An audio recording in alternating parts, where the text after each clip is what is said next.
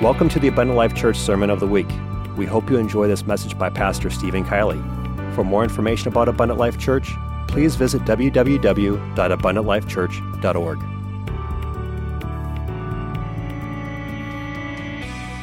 We usually like to start our services out by saying something positive, and this is the day that the Lord has made, and I am going to rejoice and be glad in it.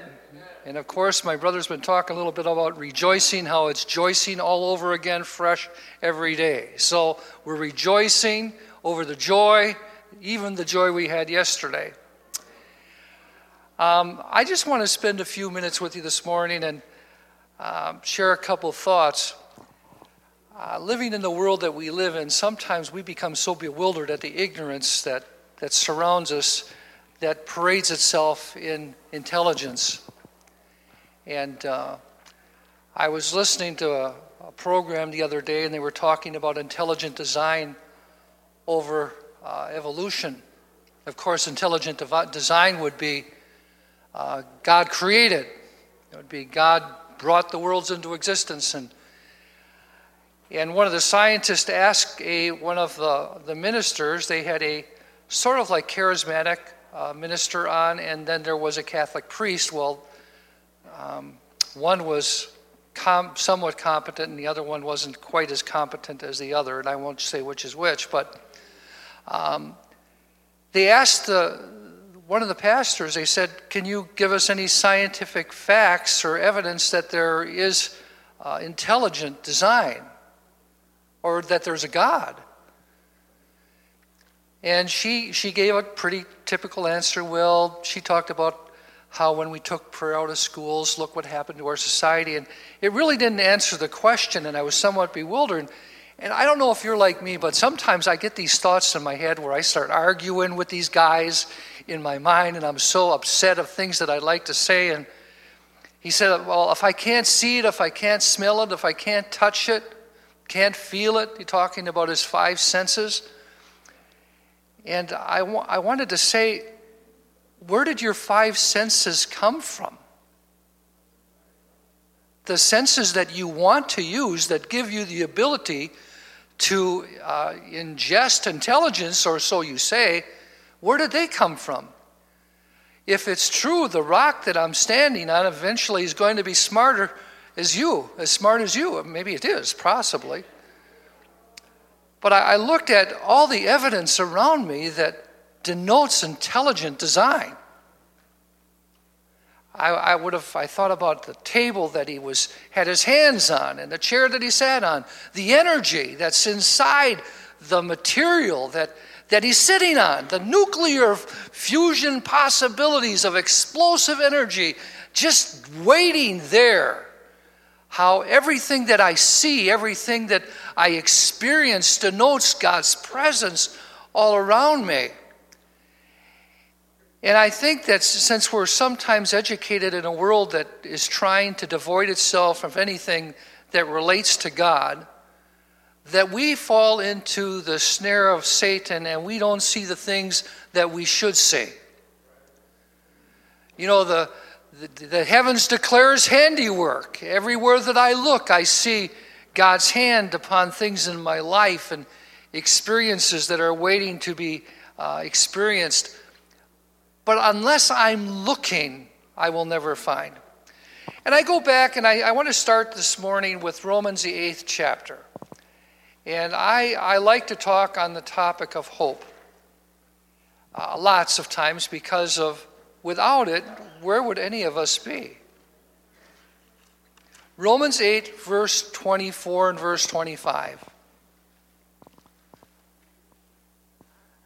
Notice that Paul, when he's writing this, we talk about salvation as Christians, and we talk about repentance, and we talk about baptism in Jesus' name, and we talk about the infilling of the Holy Ghost as those three most important steps in our coming to God and our conversion.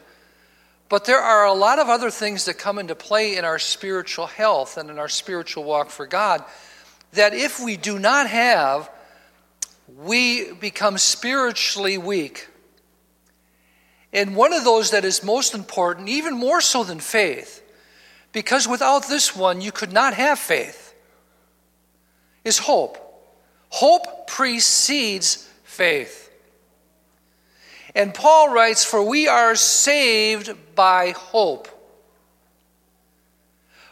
And then he stops. I like, at least in our English grammar, he stops. There's a colon there.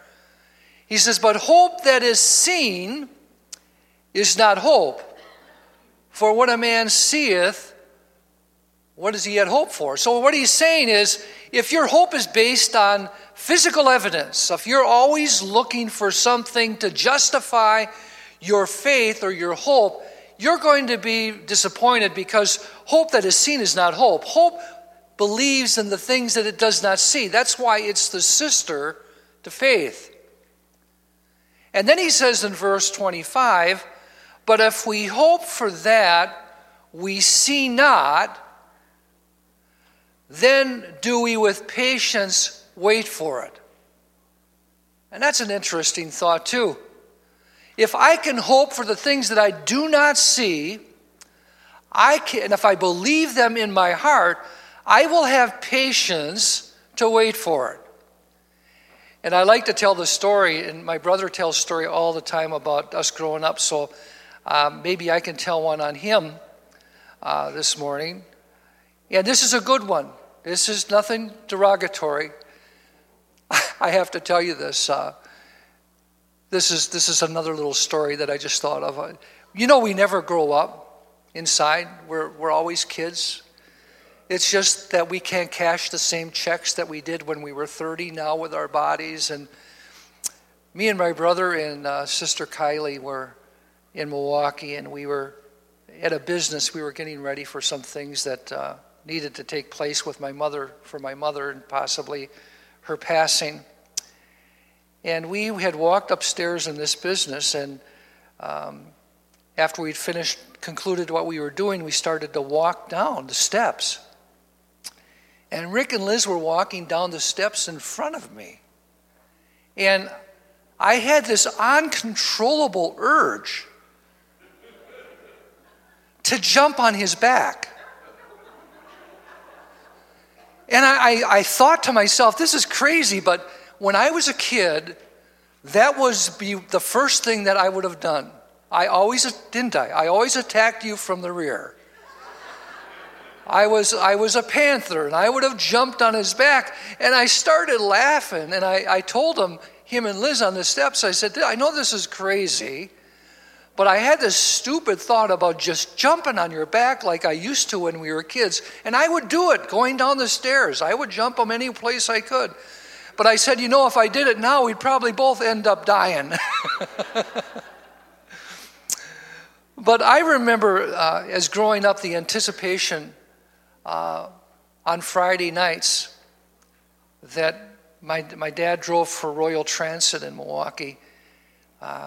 You probably have never heard of it, but they were in existence for 25 or 30 years. And every Friday night he would stop at the tavern, and he'd cash his check, and he would buy us kids a chunky bar. And every Friday night, me and Rick, I don't know how old we were, we must have been smaller, maybe about 7, 8 years old. We would go to the window in the corner of our house, and we would look for the headlights of my dad coming home, because we knew Friday night was the night that he brought candy. Well, he didn't oftentimes come home at the same time, and we would oftentimes sit there by the window for quite a long period of time. And I'm sure my mother was thrilled about it, because we were out of her hair. But what was it that caused us to wait? We had faith and trust that tonight Dad was going to give to us what he promised he would. And we were willing to wait because we had hoped that he would bring it home. And that's really a real rudimentary example of what Paul's saying. But if we have hope that we see not, then we do with patience wait for it. If I've experienced God's provision in the past, which I have over and over again, is it unusual for me to be willing to be patient and wait for the next promise to come? Even though it may be delayed in coming. I went back to Psalm 27, and I want to read that real quick.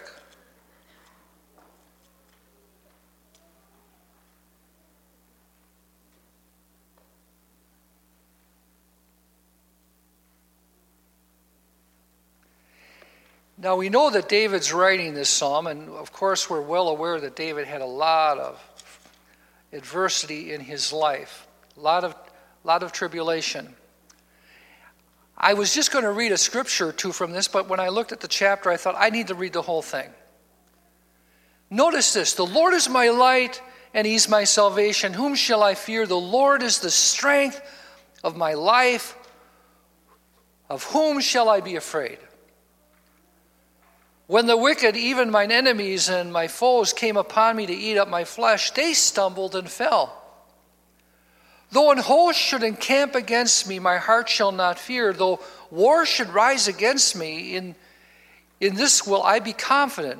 One thing have I desired of the Lord, that will I seek after, that I may dwell in the house of the Lord all the days of my life.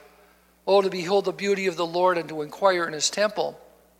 For in the time of trouble he shall hide me in his pavilion. In the secret of his tabernacle shall he hide me. He shall set me upon a rock. And now shall mine head be lifted up above mine enemies round about me. Therefore will I offer in his tabernacle sacrifices of joy. I will sing, yea, I will sing praises unto the Lord. Hear, O Lord, when I cry with my voice. Have mercy also upon me, and answer me. When thou saidst, seek my face, my heart said unto thee, thy face, Lord, will I seek. Hide not thy face from me. Put not thy servant away in anger. Thou hast been my help. Leave me not, neither forsake me, O God of my salvation. When my father and my mother forsake me, then the Lord will take me up. Teach me thy way, O Lord, and lead me in a plain path because of mine enemies. Deliver me not over unto the will of mine enemies. For false witnesses are risen up against me, and such as breathe out cruelty. Now notice the last two verses. This is where I really wanted to read, but I wanted you to get the foundation of what David was saying. I had fainted, unless I had believed to see the goodness of the Lord in the land of the living. Again, I would have fainted unless I had believed to see the goodness of the Lord in the land of the living. Digest that. If I wouldn't have believed that God was going to restore me and deliver me, I no doubt would have fallen. And then verse 14 says, wait on the Lord, be of good courage, and he shall strengthen thy heart. Wait, I say, on the Lord. I can't help but believe that that's an invitation for all of us this morning that may be going through some things that we're impatient about having some being solved. Be of good courage. He'll strengthen thine heart. I say, wait on the Lord.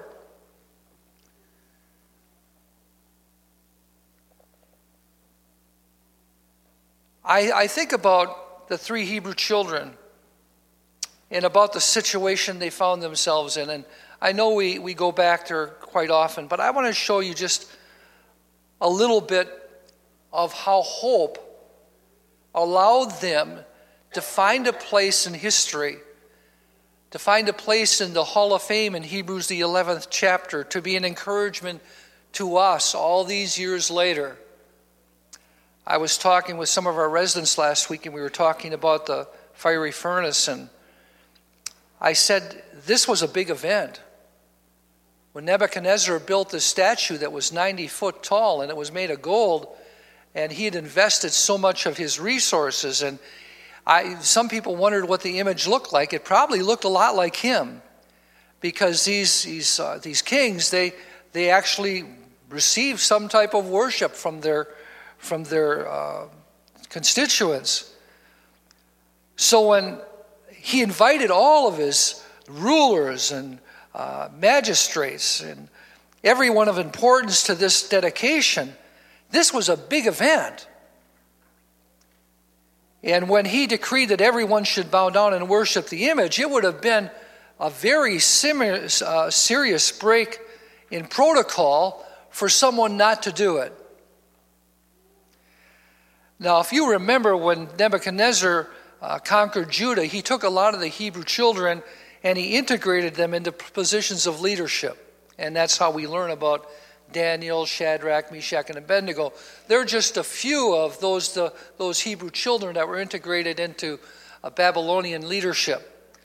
So I'm going to assume that on that day when the Nebuchadnezzar had his dedication for his statue, that there were a lot more Hebrews there than what we see standing.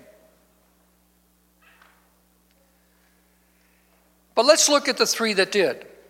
Daniel, the 3rd chapter, verse 13.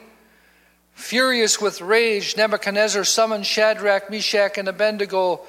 So these men were brought before the king, and Nebuchadnezzar said to them, "Is it true, Shadrach, Meshach, and Abednego, that you do not serve my gods or worship the image of gold I've set up? Now when you hear the sound of the horn, the flute, the zither, the lyre, the harp, the pipe, all kinds of music, if you are ready to fall down and worship the image I made, very good. But if you do not worship it, you will be thrown immediately into a blazing furnace, then what God will be able to rescue from you from my hand." Now, I want you to look at their answer, because it goes back to Romans, the 8th chapter, where the principle that Paul's talking about that Christians, any person of faith, should have. Shadrach, Meshach, and Abednego replied to him, "King Nebuchadnezzar, we do not need to defend ourselves before you in this matter.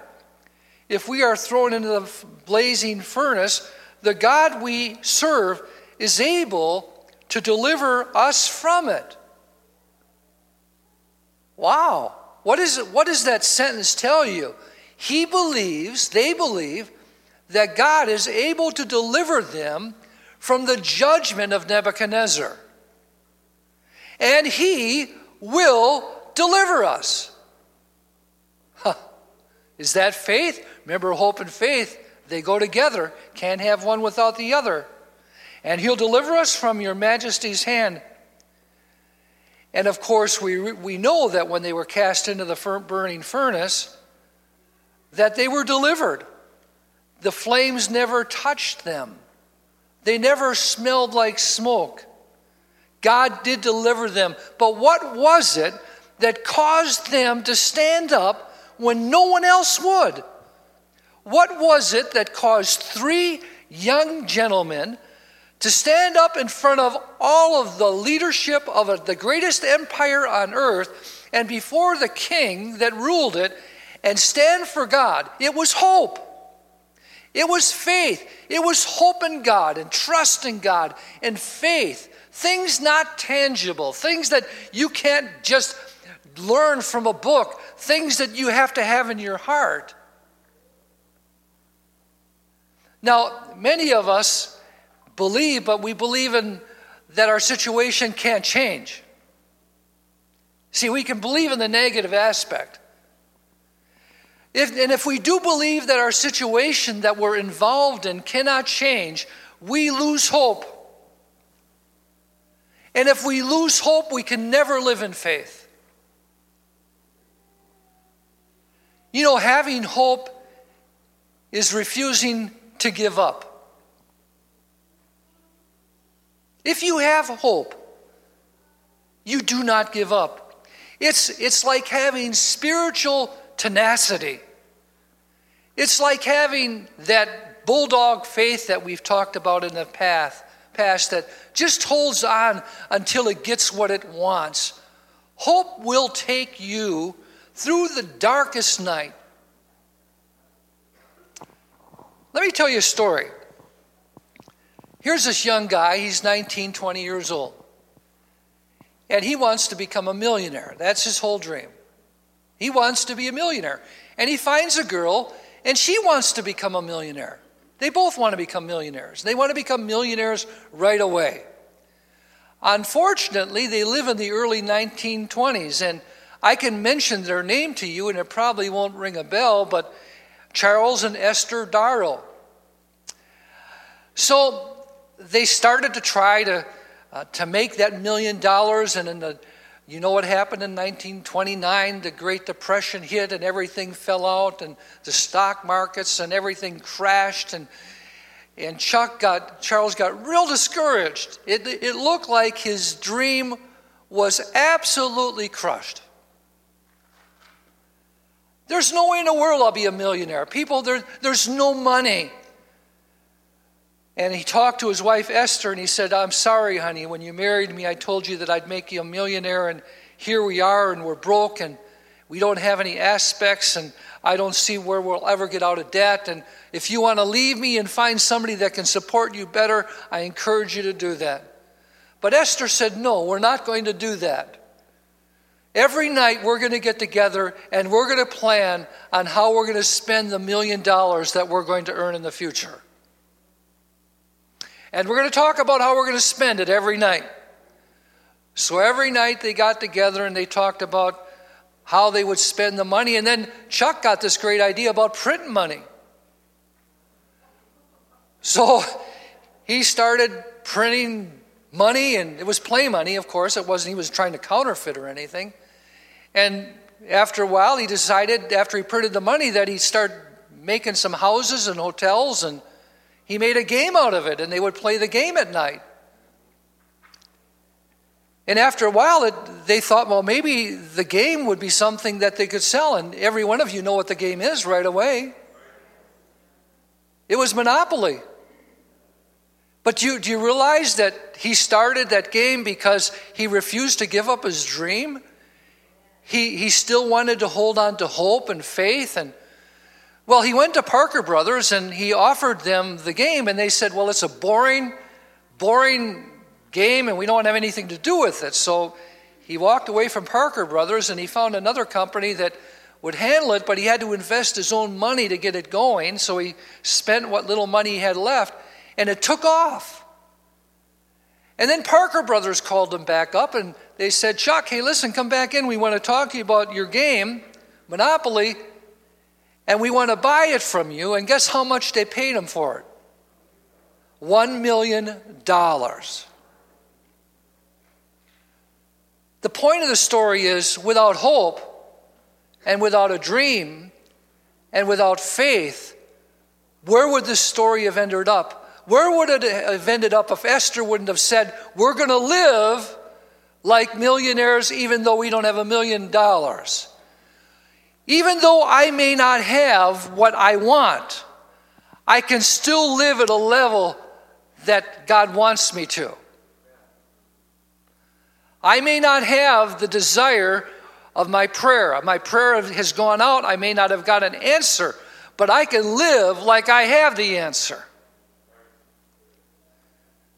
In Zechariah, the 9th chapter, in verse 9 it says, Rejoice greatly, O daughter of Zion. Shout, O daughter of Jerusalem. Behold, thy king cometh unto thee. He's just, and having salvation, lowly, and riding upon a donkey and upon a colt, the foal of a colt. And I will cut off the chariot from Ephraim, and the horse from Jerusalem, and the battle bow shall be cut off, and he shall speak peace unto the heathen, and his dominion shall be from sea even to sea, and from the river even to the ends of the earth. As for thee also by the blood of thy covenant, I have set forth thy prisoners out of the pit wherein there is no water. Now notice this. Turn you to the stronghold, you prisoners of hope. Turn you to the stronghold, you prisoners of hope. Even today do I declare that I will render double unto thee. I want to concentrate on the last verse. A prisoner of hope. What does that mean? It means I am completely surrounded by hope. I'm locked in by hope. I'm its prisoner. And God says, because you have faith and you have hope, I will reward you double. Now, do I have an example of that in Scripture? Absolutely I do. I could tell you about Job. I could tell you about how Job lost everything. He was a Charles Darrow. Lost everything. Lost his family, lost his health, lost his dog. Wife was mad at him. What else could go wrong? But God, in the end, mentions in the book of Job that he restored everything double. If you hold on to hope and you continue to walk in faith, even though you don't understand why you're going through your circumstances, God says, I will reward you double. Absolutely. Be a prisoner of hope. Now, I look at Proverbs 13, the 12th verse. It says, hope deferred makes the heart sick, but when the desire cometh, it's a tree of life. In other words, if you lose hope, what happens to you spiritually? You get sick. But when your desire cometh through your hope, it's a tree of life. I think sometimes God wants us to let go of the things that we have in our hands so he can change it into something that he can use. Because, first of all, God's not going to share his glory with any other. He isn't going to do that. And I think, for example, about Moses and his rod, how interesting that story is. Here Moses left Egypt, and he probably picked up this stick on the way out to Midian, where he met his father and future father-in-law, and where he stayed for 40 years. And he had this stick, they called it his rod, and a shepherd's rod was important. He used it in all different ways of leading and guiding and correcting the sheep. And it was something that he was more familiar with than his own clothing, because clothing wears out, but the rod keeps going on. But when God spoke to Moses from the burning bush, it's interesting to note that God speaks to him and he tells him to take the rod and to throw it down. Well, now if you're a shepherd, your rod is like a toolbox to a mechanic. You use it for everything. You beat off wolves. It's got a crook to pull the sheep back. It's got a lot of uses. Throw down what you're most familiar with and let me show you what I can do with it. Well, we know what happens in this story. He throws the rod down and it turns into a serpent. And he runs from his rod. Wow, I didn't know that could happen. That's dangerous. But God wants him to realize that even though it's a serpent, he has power over the rod, over the serpent. Pick it up by the tail. Yeah. That'd be a redneck thing to do. Pick up a tail of a snake when it's poisonous by the tail. Gives the head the ability to bite you. God says, I'm going to show you that I have power over that. He picked it up and it turned back into his rod. Do you realize what he used that rod for? There was never any miracle in his life up until the time he threw the rod down. The rod was just an inordinate piece of wood. But when he gave it to God and he cast it at his feet, it was the rod that he went into Egypt with. And he threw down before Pharaoh. It was the rod that was there when all of the plagues, the 10 plagues came against Egypt. It was the rod that was lifted up over the Red Sea and split the Red Sea. It was the rod that struck the rock. It was the rod that when the Amalekites came out to fight with them, it says Moses took his rod, and when he held up his rod, the enemy was not able to conquer Israel, and they won as long as his rod was up. Sometimes in our lives, God wants us to take the thing that we're leaning on, the thing that we gather our support and we trust in, and He wants us to cast it down before Him so we can start living by faith and not trust in our own ability. Because the more we trust in ourselves, the more we get lost in our lives and in the world, and the more confusion and discouragement and depression darkens our life. But if I can live in hope and faith, giving God what I have and letting Him change it and use it for His glory, praise God, let it be. I was talking to someone at the hospital the other day, and she's not here, I don't think, this morning. And she told me, she says, well, I'm so sorry for all the things that you had to go through this last year. And I realized that last year, I'm doing taxes now, and I said, wow, wait, this was a rough year. Boy, I realized that. And I said to her, you know what, as I look back over 2013, and I think many of you will agree with me, yes, it was tough, but it was worth it because of the changes in me. And I can't tell you exactly all of them or what they are, but spiritually, when my life was thrown down into a place where I had to trust God and I had to have hope and faith in Him, it changed my viewpoint on life, which is valuable. It renewed hope, and now look where I am, walking and talking and praising God. But see, sometimes God wants you to cast down the thing you're leaning on so He can show you how powerful He can make it through His ability and not yours. But until you do it, you're just going to be carrying a stick. Trust in the Lord with all of your heart.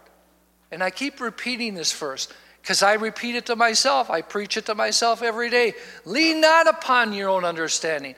Acknowledge Him in all your ways. He's going to direct your paths. Have hope in God, for you're saved by it, and it leads to faith, and faith leads to the miraculous.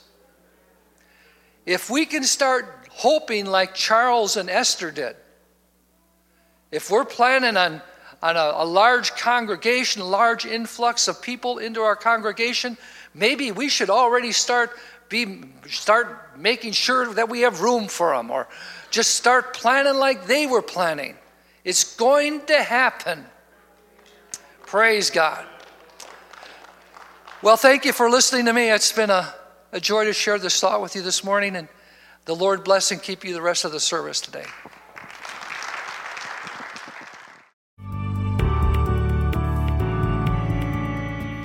Thank you for listening to this Abundant Life Church podcast.